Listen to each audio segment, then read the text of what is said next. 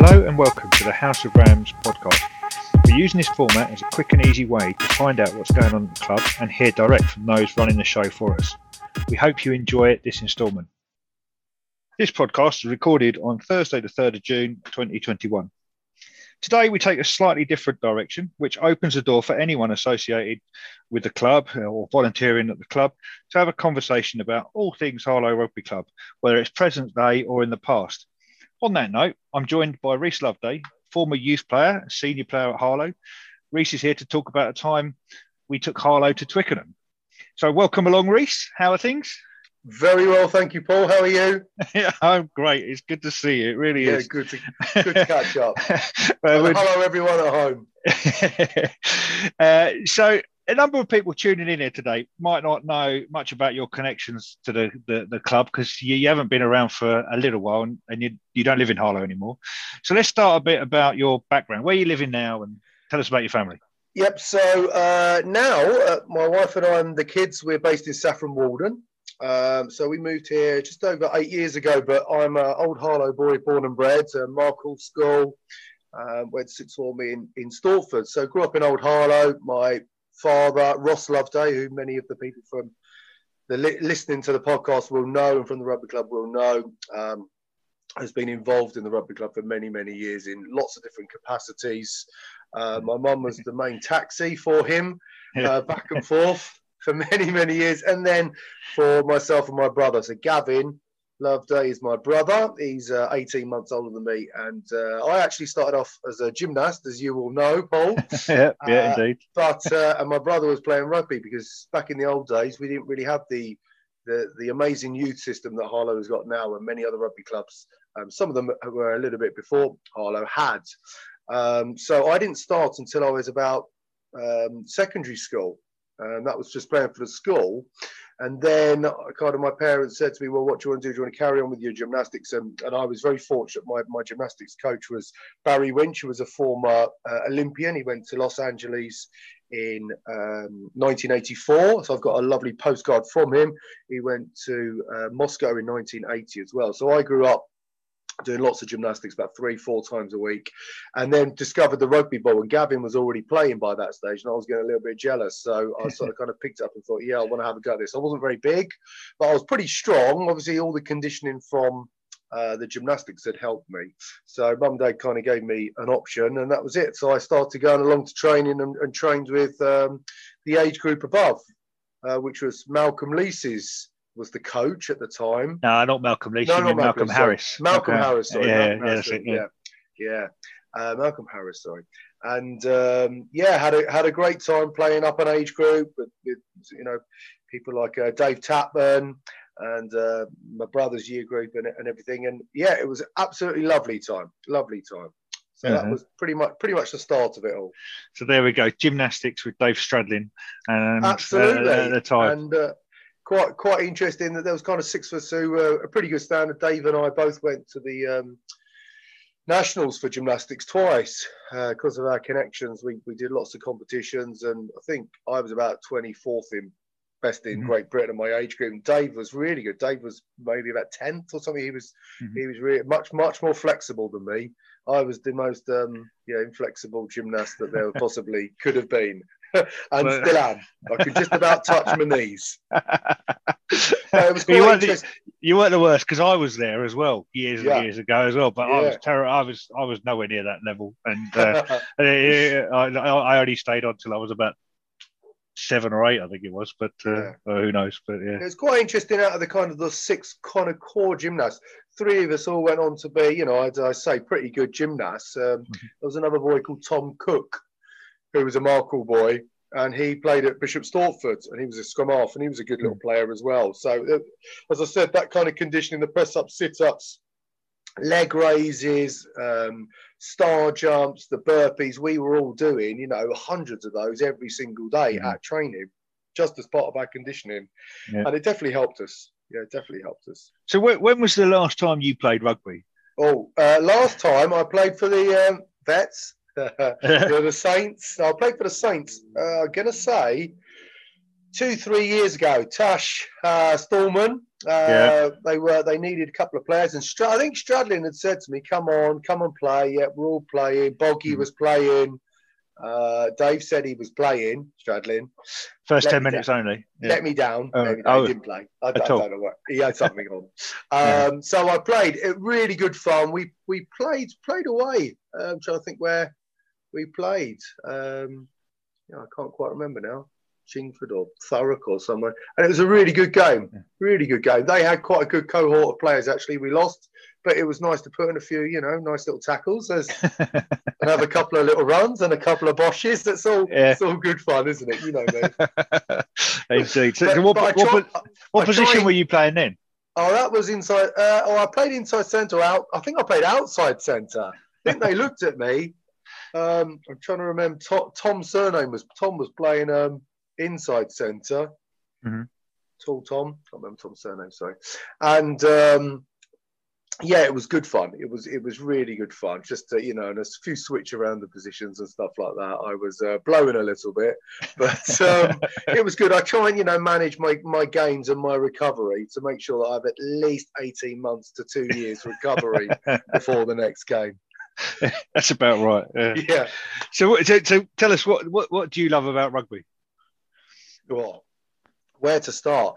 I think rugby for me, and I say this to my kids, being a teacher and being an ex-director of sport for many years, rugby is a great game for all different shapes and sizes. It has that common thread running through it that you put your body on the line and people will respect you for it, and it just makes people into families. It crosses different kind of. There's no constraints in terms of economic or social backgrounds, colour, culture. It doesn't matter. Everyone is exactly the same on a rugby pitch, and that's the great thing about it. It doesn't matter how tall you are, how small you are, how thin you are, how large you are, how much you can drink or how little you can drink. It really doesn't matter. When you're on the pitch, you're just playing for one another, and it's just a really good bond. I haven't really found a sport like that. I've played cricket for 20 years, also for Harlow, in Old Harlow at Marigolds. With Ian Rundle, who many of your listeners will also know, coach down the rugby club and first team player. So we've known each other through winter and summer. And it's quite interesting. Cricket can be the same, but when you're in batting or if you're bowling, you're kind of doing it for yourself as well. Whereas in rugby, it's always about the team. Mm-hmm. And I think to have an effective team, everyone's got to be singing off the same hymn sheet. And when you don't have that in a team, and having managed lots of different teams and coached lots of teams myself, that can upset a team. And I think you see that in Premiership rugby today and all the different leagues and paid players and things like that. It's quite an interesting dynamic, I would say. Are you interested in sort of coaching or anything like that? I think I'll get back into it now that I'm not doing so much of the PE side of things with my work. I'm doing a lot more science in PSHE. I'll probably get back into it. I think a little bit more now. I'd like to do a good level, but having done a lot of junior coaching through being a PE teacher for the last 18 odd years. I've had some really good teams. I've taught 3 different schools in Bishop Stortford, and all 3 have been district champions. So I think that kind of says a little bit. But then I know a little bit about my rugby and done, and having had some really good coaches and played with some, outstanding players. I think I've still got some bits to offer. So, I think at some point I will. The first team are looking for a backs coach at the moment, don't you? I have seen that. Yes, I have seen that. Yeah. Is that a player? Is that a player coach? I don't know if it is. No, I don't know if it is. No, but might be worth a chat with Weston if you fancy. Maybe. There we go. I've got a question here, which is just a stupid question, but I can't believe I wrote it down. What's the best tour you've been on, or are you a tour virgin? Well, I know you're not a tour virgin. I'm definitely not. I've been on countless tours. All of them have been brilliant. I don't think I've been on one duff tour. The Paris tour was absolutely superb. That was a senior tour. I remember, I picked up Young Gallantry. So this is Ian's son, George, who was, and you'll remember Paul from that tour, Mhm. George was fluent French. So Yes. when I met George for the first time on this tour, you had to buddy up with a partner. Well, I chose the only fluent speaking French tourist we had, and he was stuck with me. And I remember we got all the Metro, and I was out with Gareth Powell and Gwyn Price and a couple of my roomies. I'm sure Lee Howard and Ben Jarvis and Wayne Morgan and the likes were all there. And we came across this bar, and it was the end of the night. So I'm talking, it was probably about 1-2 o'clock in the morning. And we were just strolling back to the Metro to go back, and George was doing. George, just have a word with that barman, and he was taking all the chairs off of the tables at the time, and you could see he was packing around. I'm like, George, I can't have a word with him. I want last order. Just get us one more beer, one more small beer. Famous one more beer. Yeah, famous one more. So the barman, he was absolutely brilliant, very hospitable. We said 7 beers. There were 7 of us left. He had 7 of us beers. So we sat down. He left a couple of chairs. We were sitting outside on the road. And we finished our beer, and he was still standing there, the barman, having his cigarette. We said, barman, 7 more beers, and this went on then. And the next thing we know, the milk float went past, and it was at 6 in the morning. And instead of putting the chairs on the table, he was taking them off and setting up and getting ready for breakfast. And we thought, are we playing? Are we? What time are we leaving the hotel? And I said, we're leaving at 9:30. We've got to play at 10 o'clock. Right, I think we should go back now. And yeah, I remember us, George, trying to get us back to this hotel, and we had no idea where we were by that time. Yeah, that was a very, very good tour. Yeah. So, I mean, the Amsterdam tours were absolutely brilliant for the Amsterdam Sevens. I was very fortunate I played in lots of Sevens, and obviously today we're talking about our greatest day in the Harlow's history with the Middlesex Sevens at Twickenham. But the Amsterdam Sevens, we took some really good teams there, and they were fabulous weekends. How managed to play? Because I remember you coming over one morning and not having anywhere to stay, and just I know. Well, we on used it all day. 2 days on a trot and playing rugby. We kind of tried to take it serious the first day. I think that the main objective was qualifying for the main competition the next day. And as soon as we qualified, our ability to play, or rather the attitude to wanting to play at that standard for the next day. I remember we qualified one year and we played the Scotland under-21 side, and I think Simon Danieli and Liam Botham at the time were playing for Scotland under-21s, and we were already 30 points down by whatever time. It didn't go well, Paul. The only thing we won was the punch up. That was the only thing we won. Yeah. Take your victories where you find them. Yeah, absolutely. Small victories, isn't it? Small victories. Yeah. So that was good. And, in the youth, I think that a really important part of the rugby club is touring. And I would suggest anyone listening here today, really, and they were thinking about going on tour, whether that was a player, young boy or girl wanting to go on a rugby tour, or a parent coach, someone who's looking to get involved. I would actively say go and witness what tour is about, how it brings the community together, how it widens the rugby community worldwide. I mean, the amount of people I have met around the world through just rugby, whether that's an Italian contact that I've been on one particular school trip with, or whether it's in France, or whether it's in Holland or South Africa, it's a very small world, and the rugby community is a wonderful thing. I wish I had managed to go on a Lions tour kind of back in the 90s. I really wish that I had, because I'm very envious of some of my friends, and lots of the people at Harlow Rugby Club have managed to go on these amazing British Lions tours. I think we were that close. I was. Is it that close this year? That close. We were booked. I had to cancel my tickets 2 weeks ago or whatever. So there we go. One of those things. One day, indeed. So you came through the youth section, and then you had a bit of you went to university in Cheltenham, I think it was. I did. I went to the old St Paul's, so Cheltenham and Gloucester. It changed to at the time. So I had a wonderful time there, based in Cheltenham. I was still travelling back because I was very fortunate after under 17s. I'd been into Colts, I think. Yeah, I was already playing Colts. I mean, I made my Colts debut when I was 15 for Harlow. with Dr. Cliff Bishop was the coach at the time. Great guy, absolutely brilliant. And I would play anywhere for him. I made my debut at fullback. We went to Leicester and played Leicester, and their outside half was the Hong Kong fly half, and he could kick the ball, like 3/4 of the pitch, cross field. Yeah, he used to kick the ball just absolutely incredibly well, and it would sail over my head and land 30, 40 yards off of the pitch, and I was just like, what on earth is going on? I was 15 and they were huge. And I remember we came out of the tunnel and we had to cross the road, and we came out and Leicester were playing Gloucester that day. We came out of the changing rooms, and I walked out of the changing rooms, and we had to walk between two guys and the referee. And I looked up and I thought, oh my God, this guy's absolutely huge. And I turned to the bloke that he was staring at, and he was even bigger. And it was Dean Richards, who was the Leicester captain, and Mike Teague, who was the Gloucester captain. And they were just like staring at each other. And I was this tiny little lad, and we all had to shuffle through them whilst they just stared at each other.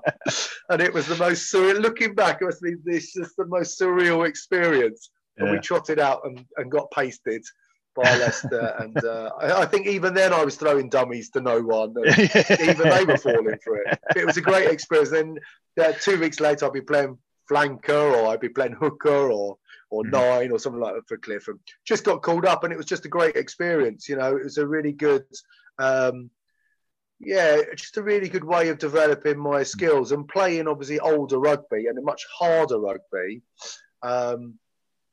It made playing then for the younger and school youths and our own team, Paul, that you and I played together for years. It made that so much easier then when we play that higher standard, Yeah. So I left Harlow when I was 17 and went to Saracens. I was very fortunate. I played Essex and Eastern counties and had London and South East England trials and Welsh Exiles trials and things. A chap I played Essex and Eastern counties with, Ben Sayers. He called me up. His dad called me up and asked me to go on the Vale of Loom tour with Saracens under 17s or Colts as it was, and so I went on that, and didn't look back really. I was there for 5 years and had an absolutely amazing time. So the likes of Michael Liner was training with, and Philippe Sella and Francois Pinard, fresh from the Rugby World Cup '97. It was an amazing time. It was an amazing time. Captained my university whilst I was at Cheltenham, and I had some great players there in Cheltenham. We had a really, really good team. Obviously, because there was lots of Welsh boys in the team. Oh, clearly. Just like the Lions, lots of Welsh players will make the starting line. The more you can get in there, the better. Yeah, we all know that. Everyone knows that. Even the English fans know that. I'm sure that'll go down very well. I hope that has. It will do. It will do. There's people that shut off now, but sorry, Kerry. So when you came back to Harlow, you played mostly inside centre. You played a bit in the back row in the first. Yeah, well, I came in a 10 to start because I was a 10. So I went to Saracens as a 9. And they turned me into a fly half, really. They said, no, you're better off reading the game, and you like your tackle, blah blah blah. They also had a really good 9 there also. So I played a lot of my rugby at 10 at Saracens, and it wasn't really until Harlow that I then became a 12. I was a 10 at university. The actual captain at my university, really good player for the first team, was the fly half. And sort of halfway through the season, he then fortunately moved to 12. It's quite a lot taller than me.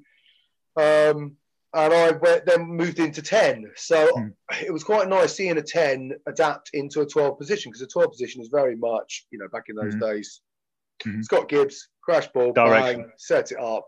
And then I kind of I kind of took over at 10, and Dave Hurley kind of stopped.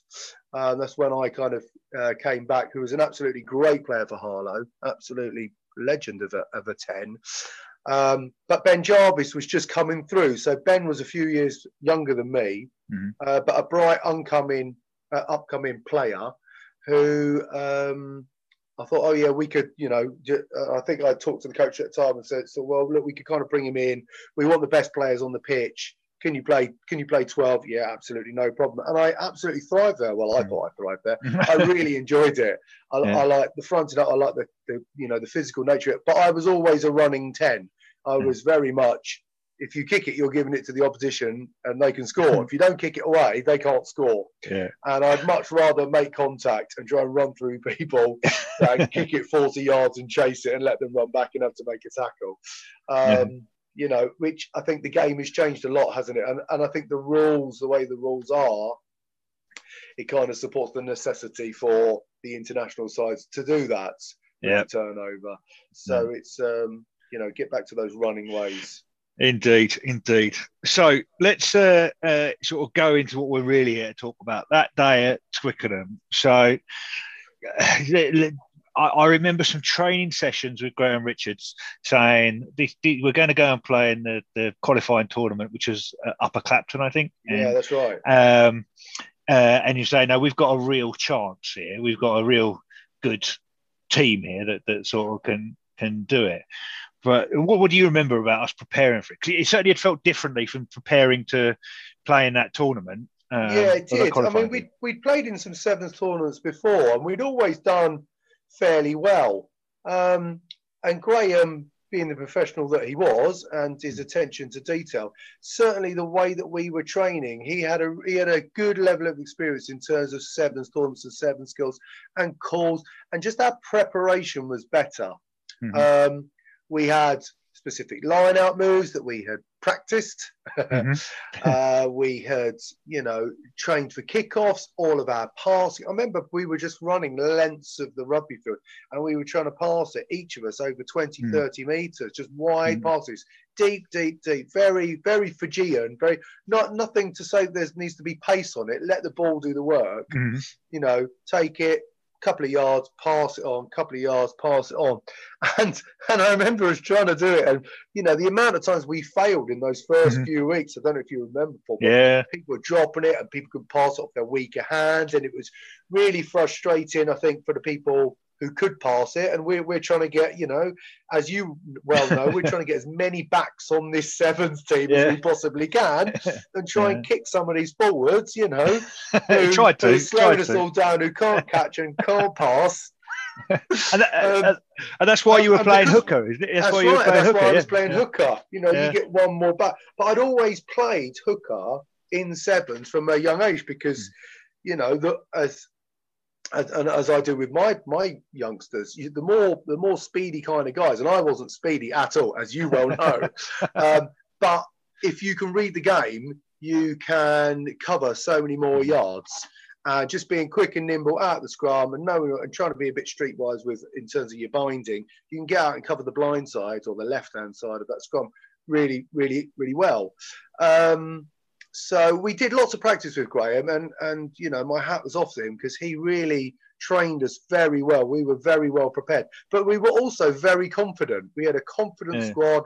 We had a really good 10, 12. I'm trying to think, I can't quite remember how many players we would have had in the squad. I would have thought it was 12, was it? No, I think it was 10. I think it was 10. You must know because you must share that picture constantly and tag me into it. When it comes up on memory, I've held back on that this year. I have. It popped up in the last couple of days. I didn't really want to share it yesterday on my 20th wedding anniversary. But it was that's what went out last year. Oh, yes. So it was your 20th anniversary this week, and it was Joe's birthday this week as well. Joe's birthday this week, That's so you don't forget, isn't it? That's how I don't forget, absolutely. Absolutely. So we were really, really well prepared, and we looked at the draw also when we were at Upper Clapton, and there were some really good teams there. I think that Reading were there. Reading had a player I used to play with at Saracens, really good Danny. He played at Campions when we were growing up. When we used to go to Campions as a school team for Markle and get absolutely thrashed. They were absolutely fantastic. He was playing for Reading, and after the game, he just said, "Your boys played really well. We thought we had a really good chance." And I had a long chat with him after. He just said, "You absolutely destroyed us." And we even when it kind of got close. And they kind of scored, I think, and coming back, we scored a few. I think the thing was we seemed to score early. We started off very confident. We knew what we were doing. we were really into the tackle and really trying to get that first kind of turnover and then move it wide and use our pace. We scored pretty much consistently early in most matches. And even when they started coming back, we still felt as if we were confident enough that we were definitely going to win. And I think that confidence, whether that was Graham's gift to us, that he gave us that confidence, or whether we just had that in ourselves because of our close bond, it was just amazing. I think we just couldn't believe that we had qualified for Twickenham and we were going to go to the home of the England Rugby Club, much to some of our disappointment, and not to the Millennium Stadium or Cardiff Arms Park. But it was amazing. It was amazing.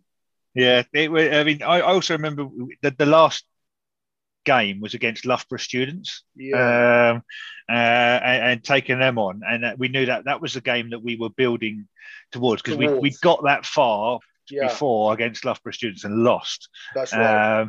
And that seems to be where we year before, wasn't it? I think. Yeah. It was the year before. Yeah. But there was also we played Bracknell, who were a national side. I'm sure it was Bracknell we played, and Reading. In the qualifying. In the quarterfinals, oh, okay. And we'd beaten them, who were a national league team at the time. They were a very, very good side. Some good players, but again, we convincingly beat them.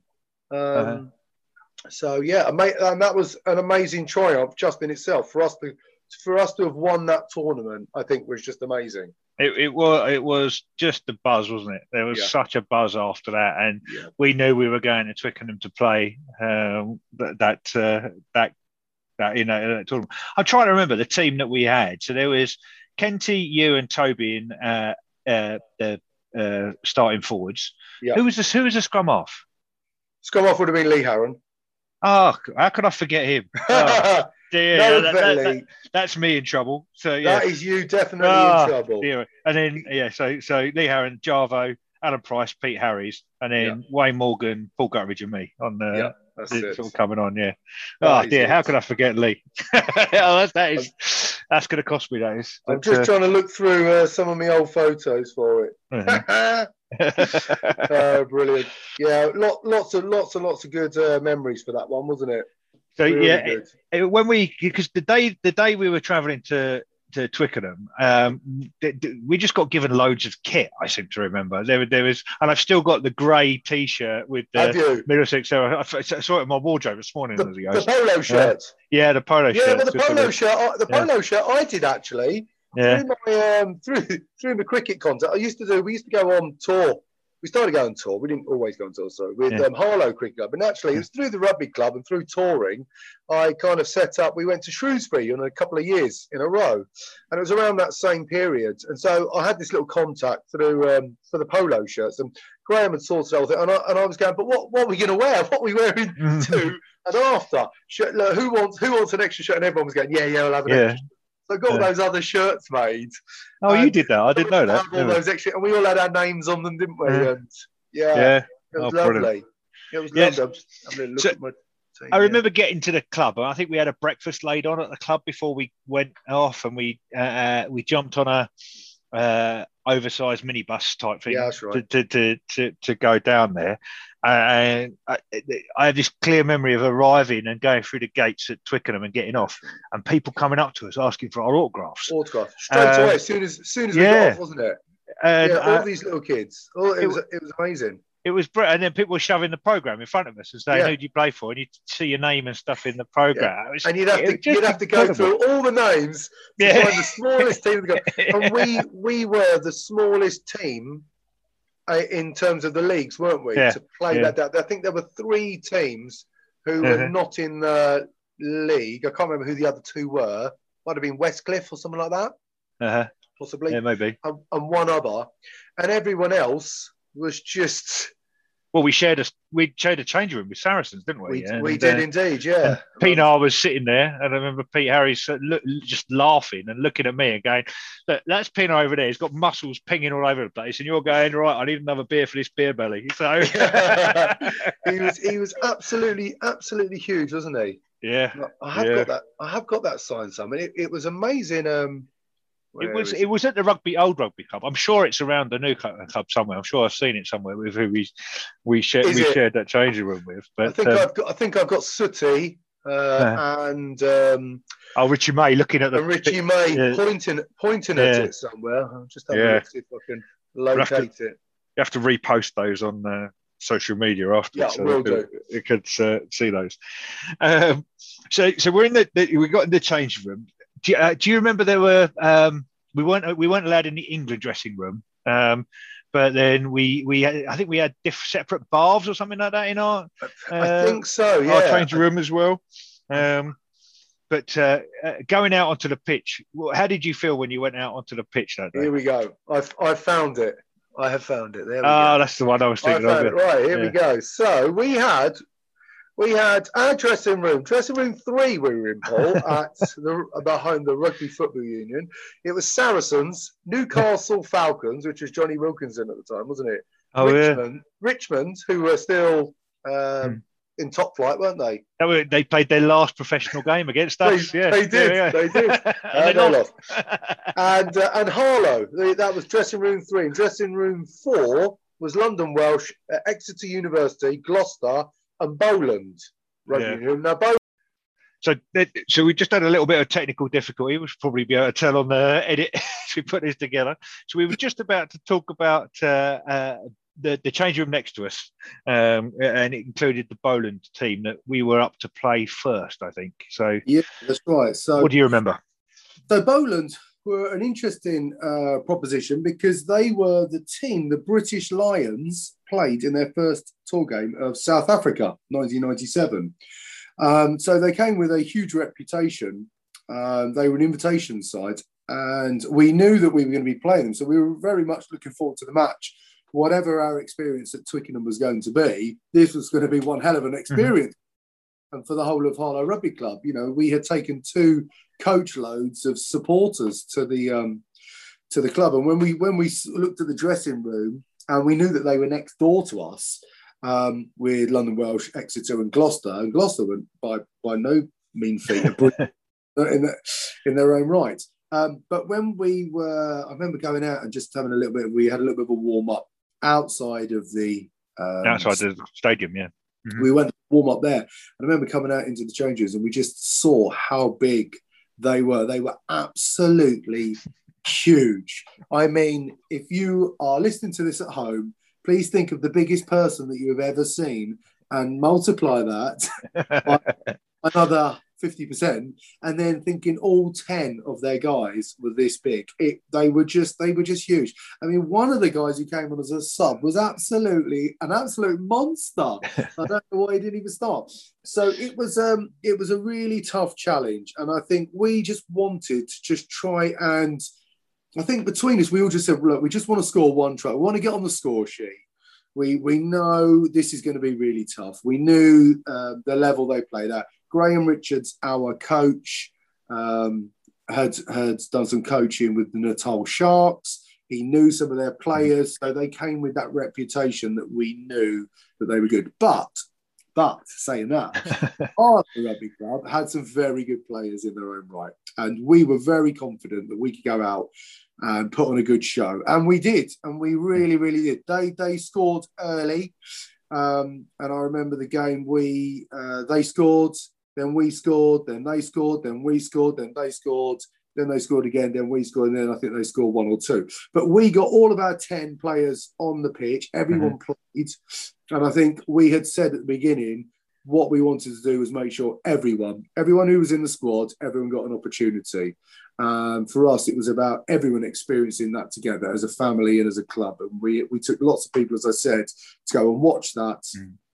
And it was important that everyone got an opportunity to play. So, that was, it was great. So I can't remember what the score was. We were a couple, two or three tries behind them, I think, in the end, but we'd scored. Yeah. We'd scored three or four tries. And I scored myself, and the emotion I can't actually describe the emotion to score at Twickenham and being a Welshman to score at Twickenham. Moral victory. Yeah, something you dream about from being a little kid. It was very, very emotional. I was in as soon as I scored, and a typical me, I gave a dummy, and Yeah. and I rode a tackle. This bloke hit me. It was a kind of a 2-on-1, but he was forcing me to dummy. He'd given me the inside, so I was pretty confident.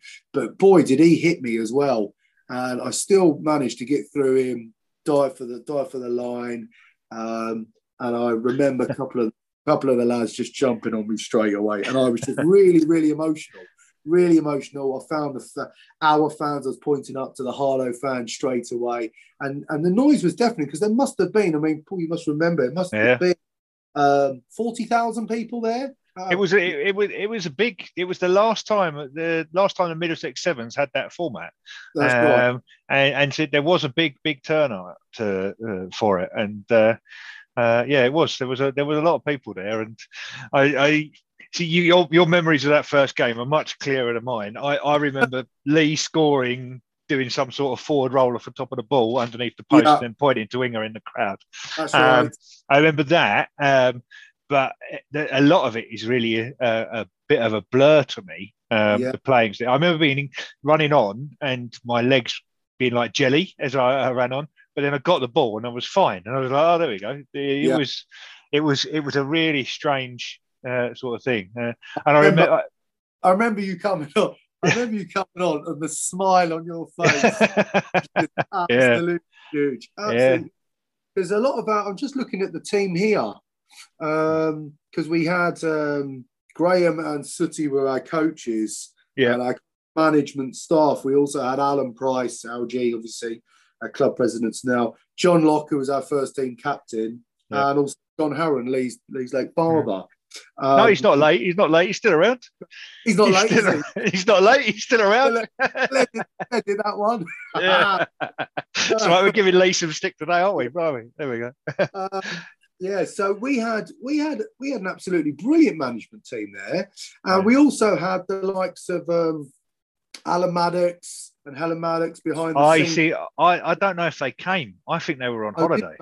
And they've been kicking themselves all the time that they couldn't make it. In the preparation and the warm up tournament, the qualifying tournament, they were about really part of that whole setup, and and they were a huge part of when we went to South Africa the following year. So that kind of family feel that we had, and I think we just looked really professional. So I thought we looked really professional in terms of the way that we looked, the way that we signed our autographs, just the way we warmed up, whereas other teams, I think, on that day weren't quite, maybe they weren't quite as hungry for it, maybe that they had experienced it more than what we had, so we were really hungry. Maybe we were just a little bit naive. But we had some really good players, didn't we? We had some, I remember Pete Harris played absolutely superb. He played brilliant, as did, well, I think everyone did. Alan Price, young Algie, he was absolutely immense. Kenty, just brilliant, just absolutely brilliant. I think from all the players, everyone who came on just played really well, and it was just a really special moment, wasn't it?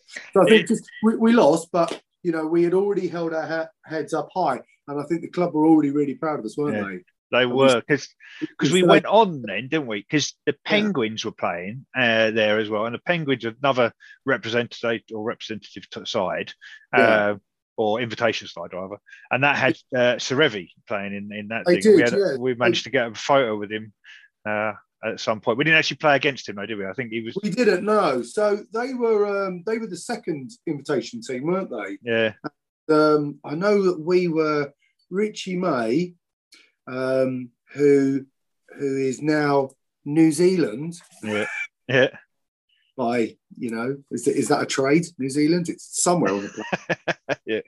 If you're out there, was absolutely hilarious, and he was trying to negotiate a shirt swap with the famous Serevi, the greatest sevens player there has ever been. This guy was absolutely immense, and the Penguins, as well as the Boland, were the only other invitation team, I believe.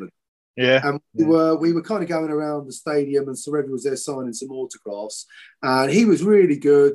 And he was going, yeah. And Rich was going, well, you know who I am. I'm Richie May from Harlow. Don't you want my shirt? And I think convinced Sir Eddie that it's Richard's shirt, which I think tried on numerous attempts to try and get this shirt, but it didn't quite pay off. But because we went on, we played. I know we played Richmond because we went in because we lost that first game. We went into the plate competition or whatever. We went into the plate, didn't we? Yeah.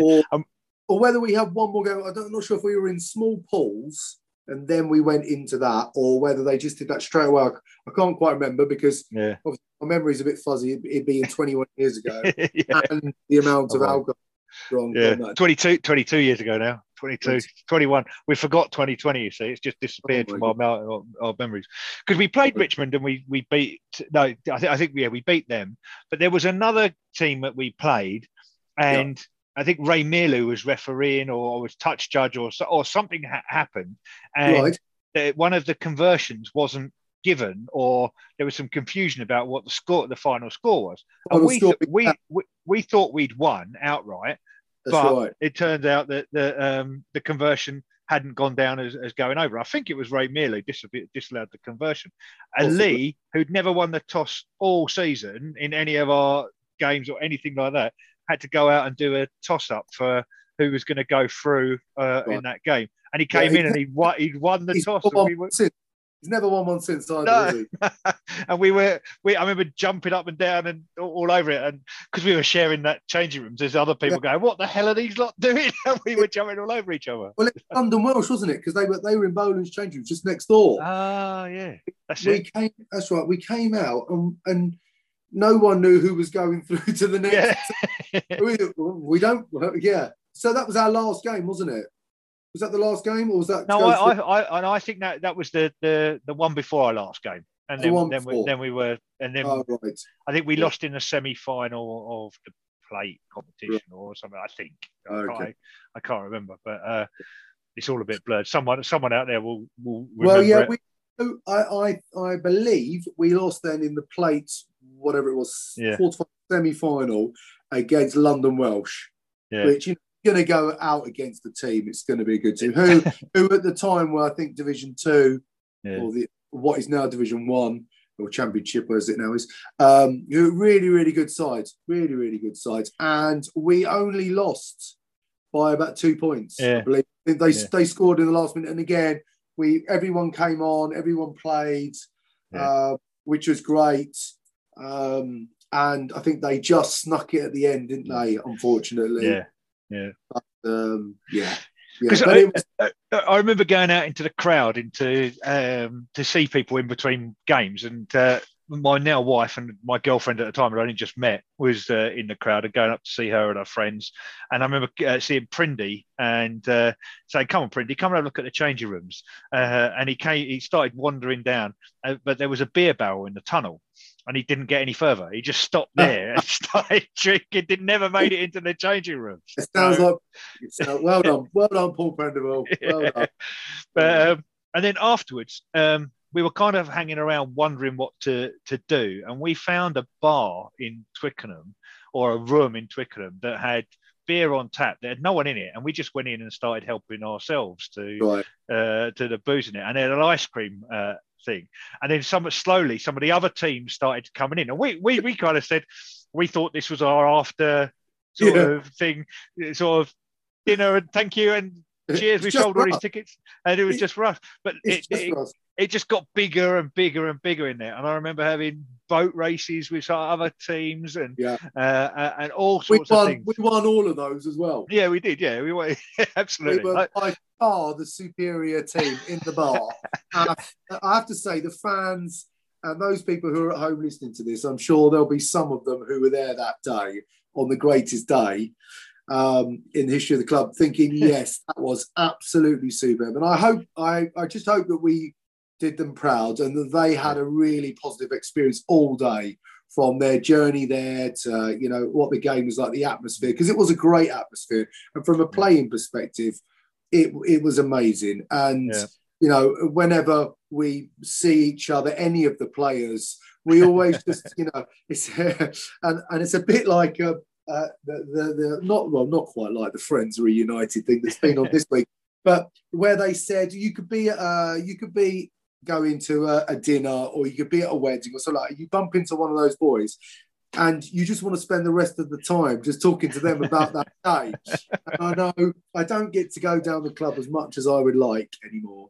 And it's an amazing club. And I know the last time I went down last year, one of the dinners, or prior to COVID, I bumped into a few of the lads there, and I saw Mark Kent, and we just reminisced, and it was just lovely. Mm-hmm. And I think that's something that the rugby club, you know, it's just amazing for, isn't it? It's just it's just great for that. I mean, so afterwards, my girlfriend at the time, Linda, she lived in South London, and Paul Gutteridge and Toby Clay were Romford boys and weren't coming back on the coach. Yeah. And so my journey home was different to yours. We walked into Richmond, spent some time in Richmond, and then we got taxis to somewhere in South London, which I don't remember. And then I went back to Linda's house afterwards. But Prindy came out of there with me.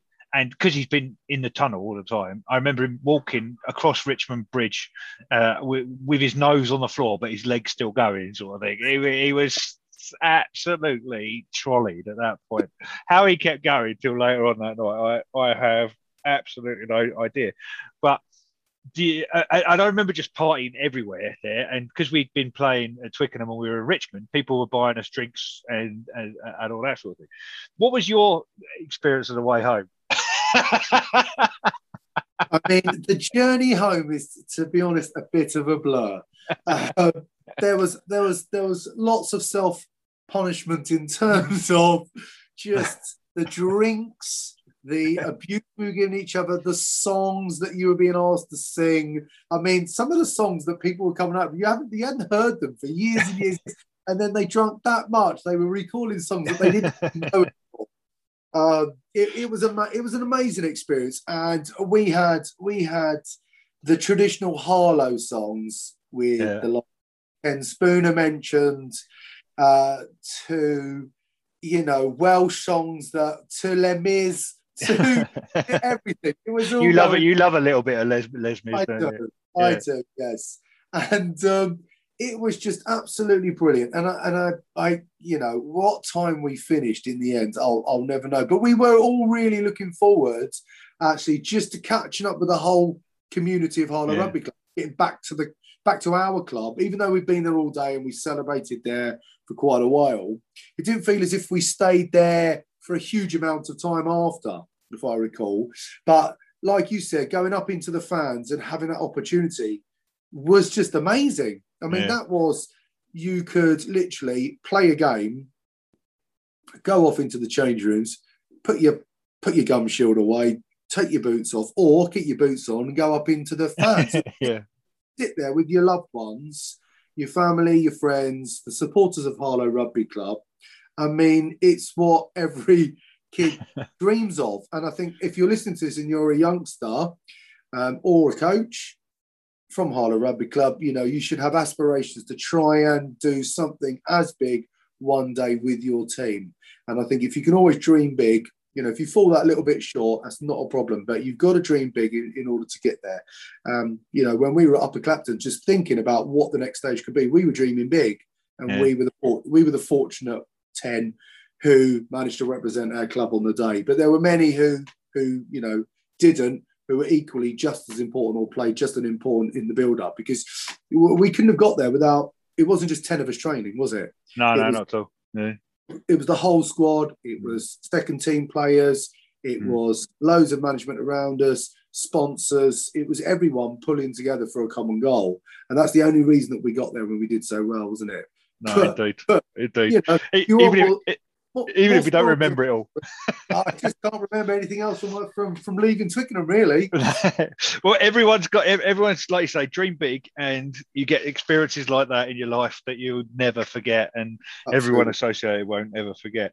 I mean, you went on afterwards to go to South Africa, which is probably another sort of podcast all on its own, and a trip over there. But we had a successful period. We played some rugby at Twickenham at Harlequin's home ground. Yeah, we did. Yeah, the following year and stuff like that. So I think that period, that 2000, 2001, 2002, well, 1999 through to sort of 2000 was probably the highest in terms of the standard and what we were trying to aspire the club to be. Still in our kind of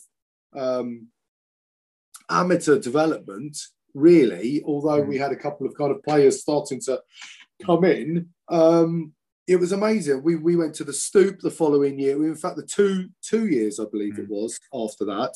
And again, equally brilliant teams. I remember Matt Howard playing absolutely brilliant standing stuff, which is unheard of. Yeah. Just being able to, we were just flabbergasted that he could actually just catch a ball.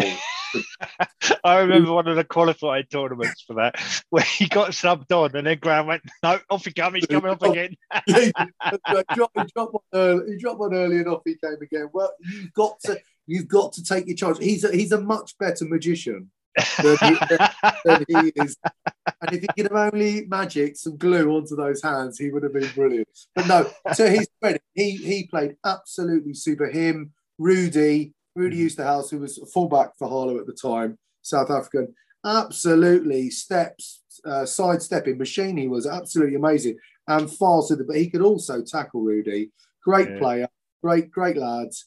And they I remember them just playing super. But then when we went to South Africa in 2000 to play in the Durban Sevens, which I remember having the phone call from Graham, and Graham phoned me and said, "How do you fancy going to South Africa and playing?" And I was thinking, what? Someone's made an offer for me? What you can you just explain that? We've been offered to go to Durban to play in the Durban Sevens. And I literally, yes, I'll go in about 3 weeks time from the phone call. So little preparation from us going. And it was very strange because the programme had us down. We were called the Harlow Cobblers. Oh, yeah. If you remember this, Paul, but we were sponsored. Graham had somehow got us sponsored by this shoe company in South Africa. It's national, they're really massive. And so everyone else was like, as they do in South Africa, the Jaguars, the Panthers, the Lions, all these really aggressive kind of, and we were the Harlow Cobblers. We were basically the shoes. And it felt like someone had just, these British guys are coming over, we're going to make a mockery of them. Let's put them down as like the shoe, or or something like that, the paperweights or something. Yeah. And is this really? And Graham hadn't told us. And it was only when we cut the programme, we were like, remember the Harlow Cobblers, Graham? He goes, oh yeah, I forgot to tell you. But I've got you all these footwear for free. I think we had some blades. Do you remember the old blades? Yeah. We had these blades. And he goes, got to put them on. I've had them all. We've all been sponsored by. Right, okay, Graham. Yeah, we'll put them on. These are lovely, Graham. Thank you very much. We went out and trained in 42-degree heat. The ground was like the old Harlow Rugby Club car park. Yeah.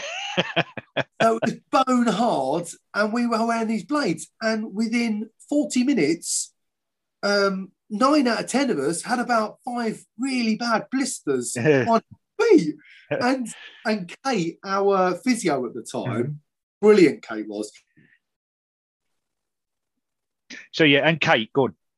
Yeah, so Kate, our physio at the time, absolutely brilliant physio, was with us at Harlow Rugby for many, many years, and patched us all up time and time again. Well, poor Kate was the busiest person there, because we were wearing these blades, and everyone had these blisters. And they were really, really bad blisters. Our feet were in absolute shreds. The only person I think was Rudy, who had worn trainers because he was South African. He knew that the ground was the inside track. Trying to fulfill our duties as the Harlow Cobblers, wearing these blades. Yeah, but so again, I guess the whole the the Twickenham thing really started off that phase where we got invited to different things, we got involved in different things, and it really opened the door for a nice period for us all, and to be in and around that squad was a great time, wasn't it? Yeah, it was a great time. Yeah, absolutely brilliant.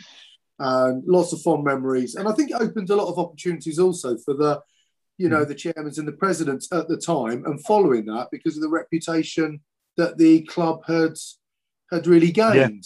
It was only really the kind of the clubhouse and the ground thing was the bit that we really needed to move forward with. It's lovely to see that as an ex-player now, to see the new stadium, and I was one of the first people to actually play on that pitch. As you know, Paul, we had that lovely memorial match, didn't we, against Bishop Stortford that we won. That we won. And I remember you being on the bench. I remember yelling at you, going, "Get on the pitch! What? We're not going to bloody lose this game." So I'm off for a little rest. I'd only been off about 15 seconds, and you're not bringing me back on. Stuart Haslam, we couldn't let him get one over us there that day. No way, and wasn't having none of it. But there we go. Look, we have been. Oh, sorry, go on. You were going to say something there?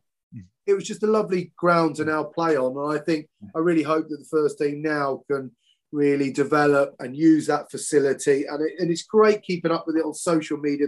These podcasts. I know my father does the rampages also, that people can get hold of, kind of like a written kind of newsletter.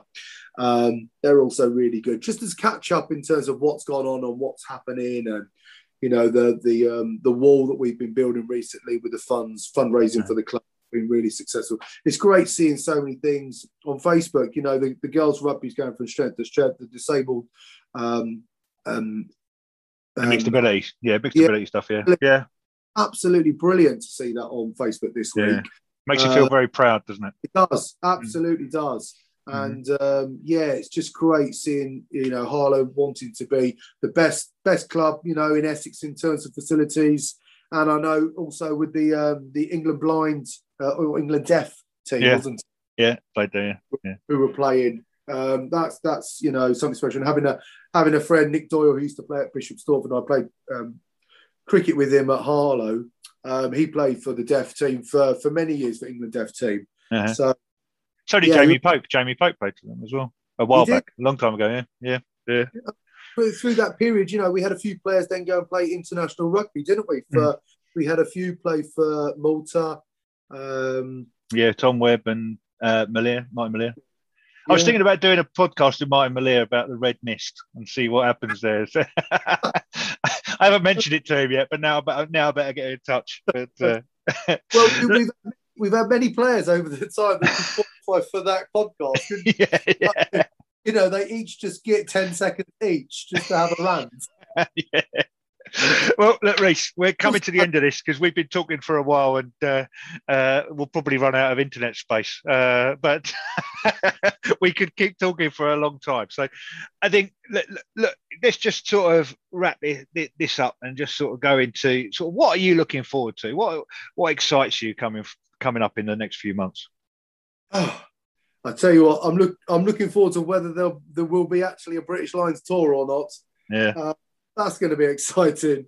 Just getting back to normality, I think. I've been away for a couple of days this week. It's half term now as we're recording this, and just being up to the Lake District with the wife and some friends, and that has been absolutely just amazing. It's been a long period for a lot of people, this lockdown. I think just getting back to a bit of normality, a bit of normal sports, being able to get down to the rugby club and come and support, heckle, catch up with some old boys and have a drink and look forward to the future generation taking it forward. That's really, really what I'm looking forward to at the moment. Excellent. So I look forward to seeing you at the club at some point and catching up in person, maybe with a little bit more liquid refreshment than we've managed today, and a glass of water with a bit of ice that I've managed. So, on that note, I mean, anyone else out there who would like to have a chat about a day in the history of Harlow or a season in the history of Harlow, please get in touch with me, and I'll set something up like this, and we'll we'll reminisce, we'll go through some things, we'll name drop some people, we'll badmouth Lee Harron, and we'll bring Lee Harron's dad John back from the dead as well. So so there we go. All right. Well, Reese, it's been an absolute pleasure to talk to you today. I wish you all the best, and I hope to see you very soon. Thanks, Paul. All the best to everyone at home. Thank you for listening to the House of Rams podcast. We hope you've enjoyed it and found it interesting. We'd love to hear your feedback, so please get in touch through Facebook or email me direct with your thoughts. If you'd like to appear on one of our podcasts or showcase what you're doing at the club, please email me on pauloweneinen@gmail.com or contact me through Facebook. Watch out for our next release, and thanks for listening.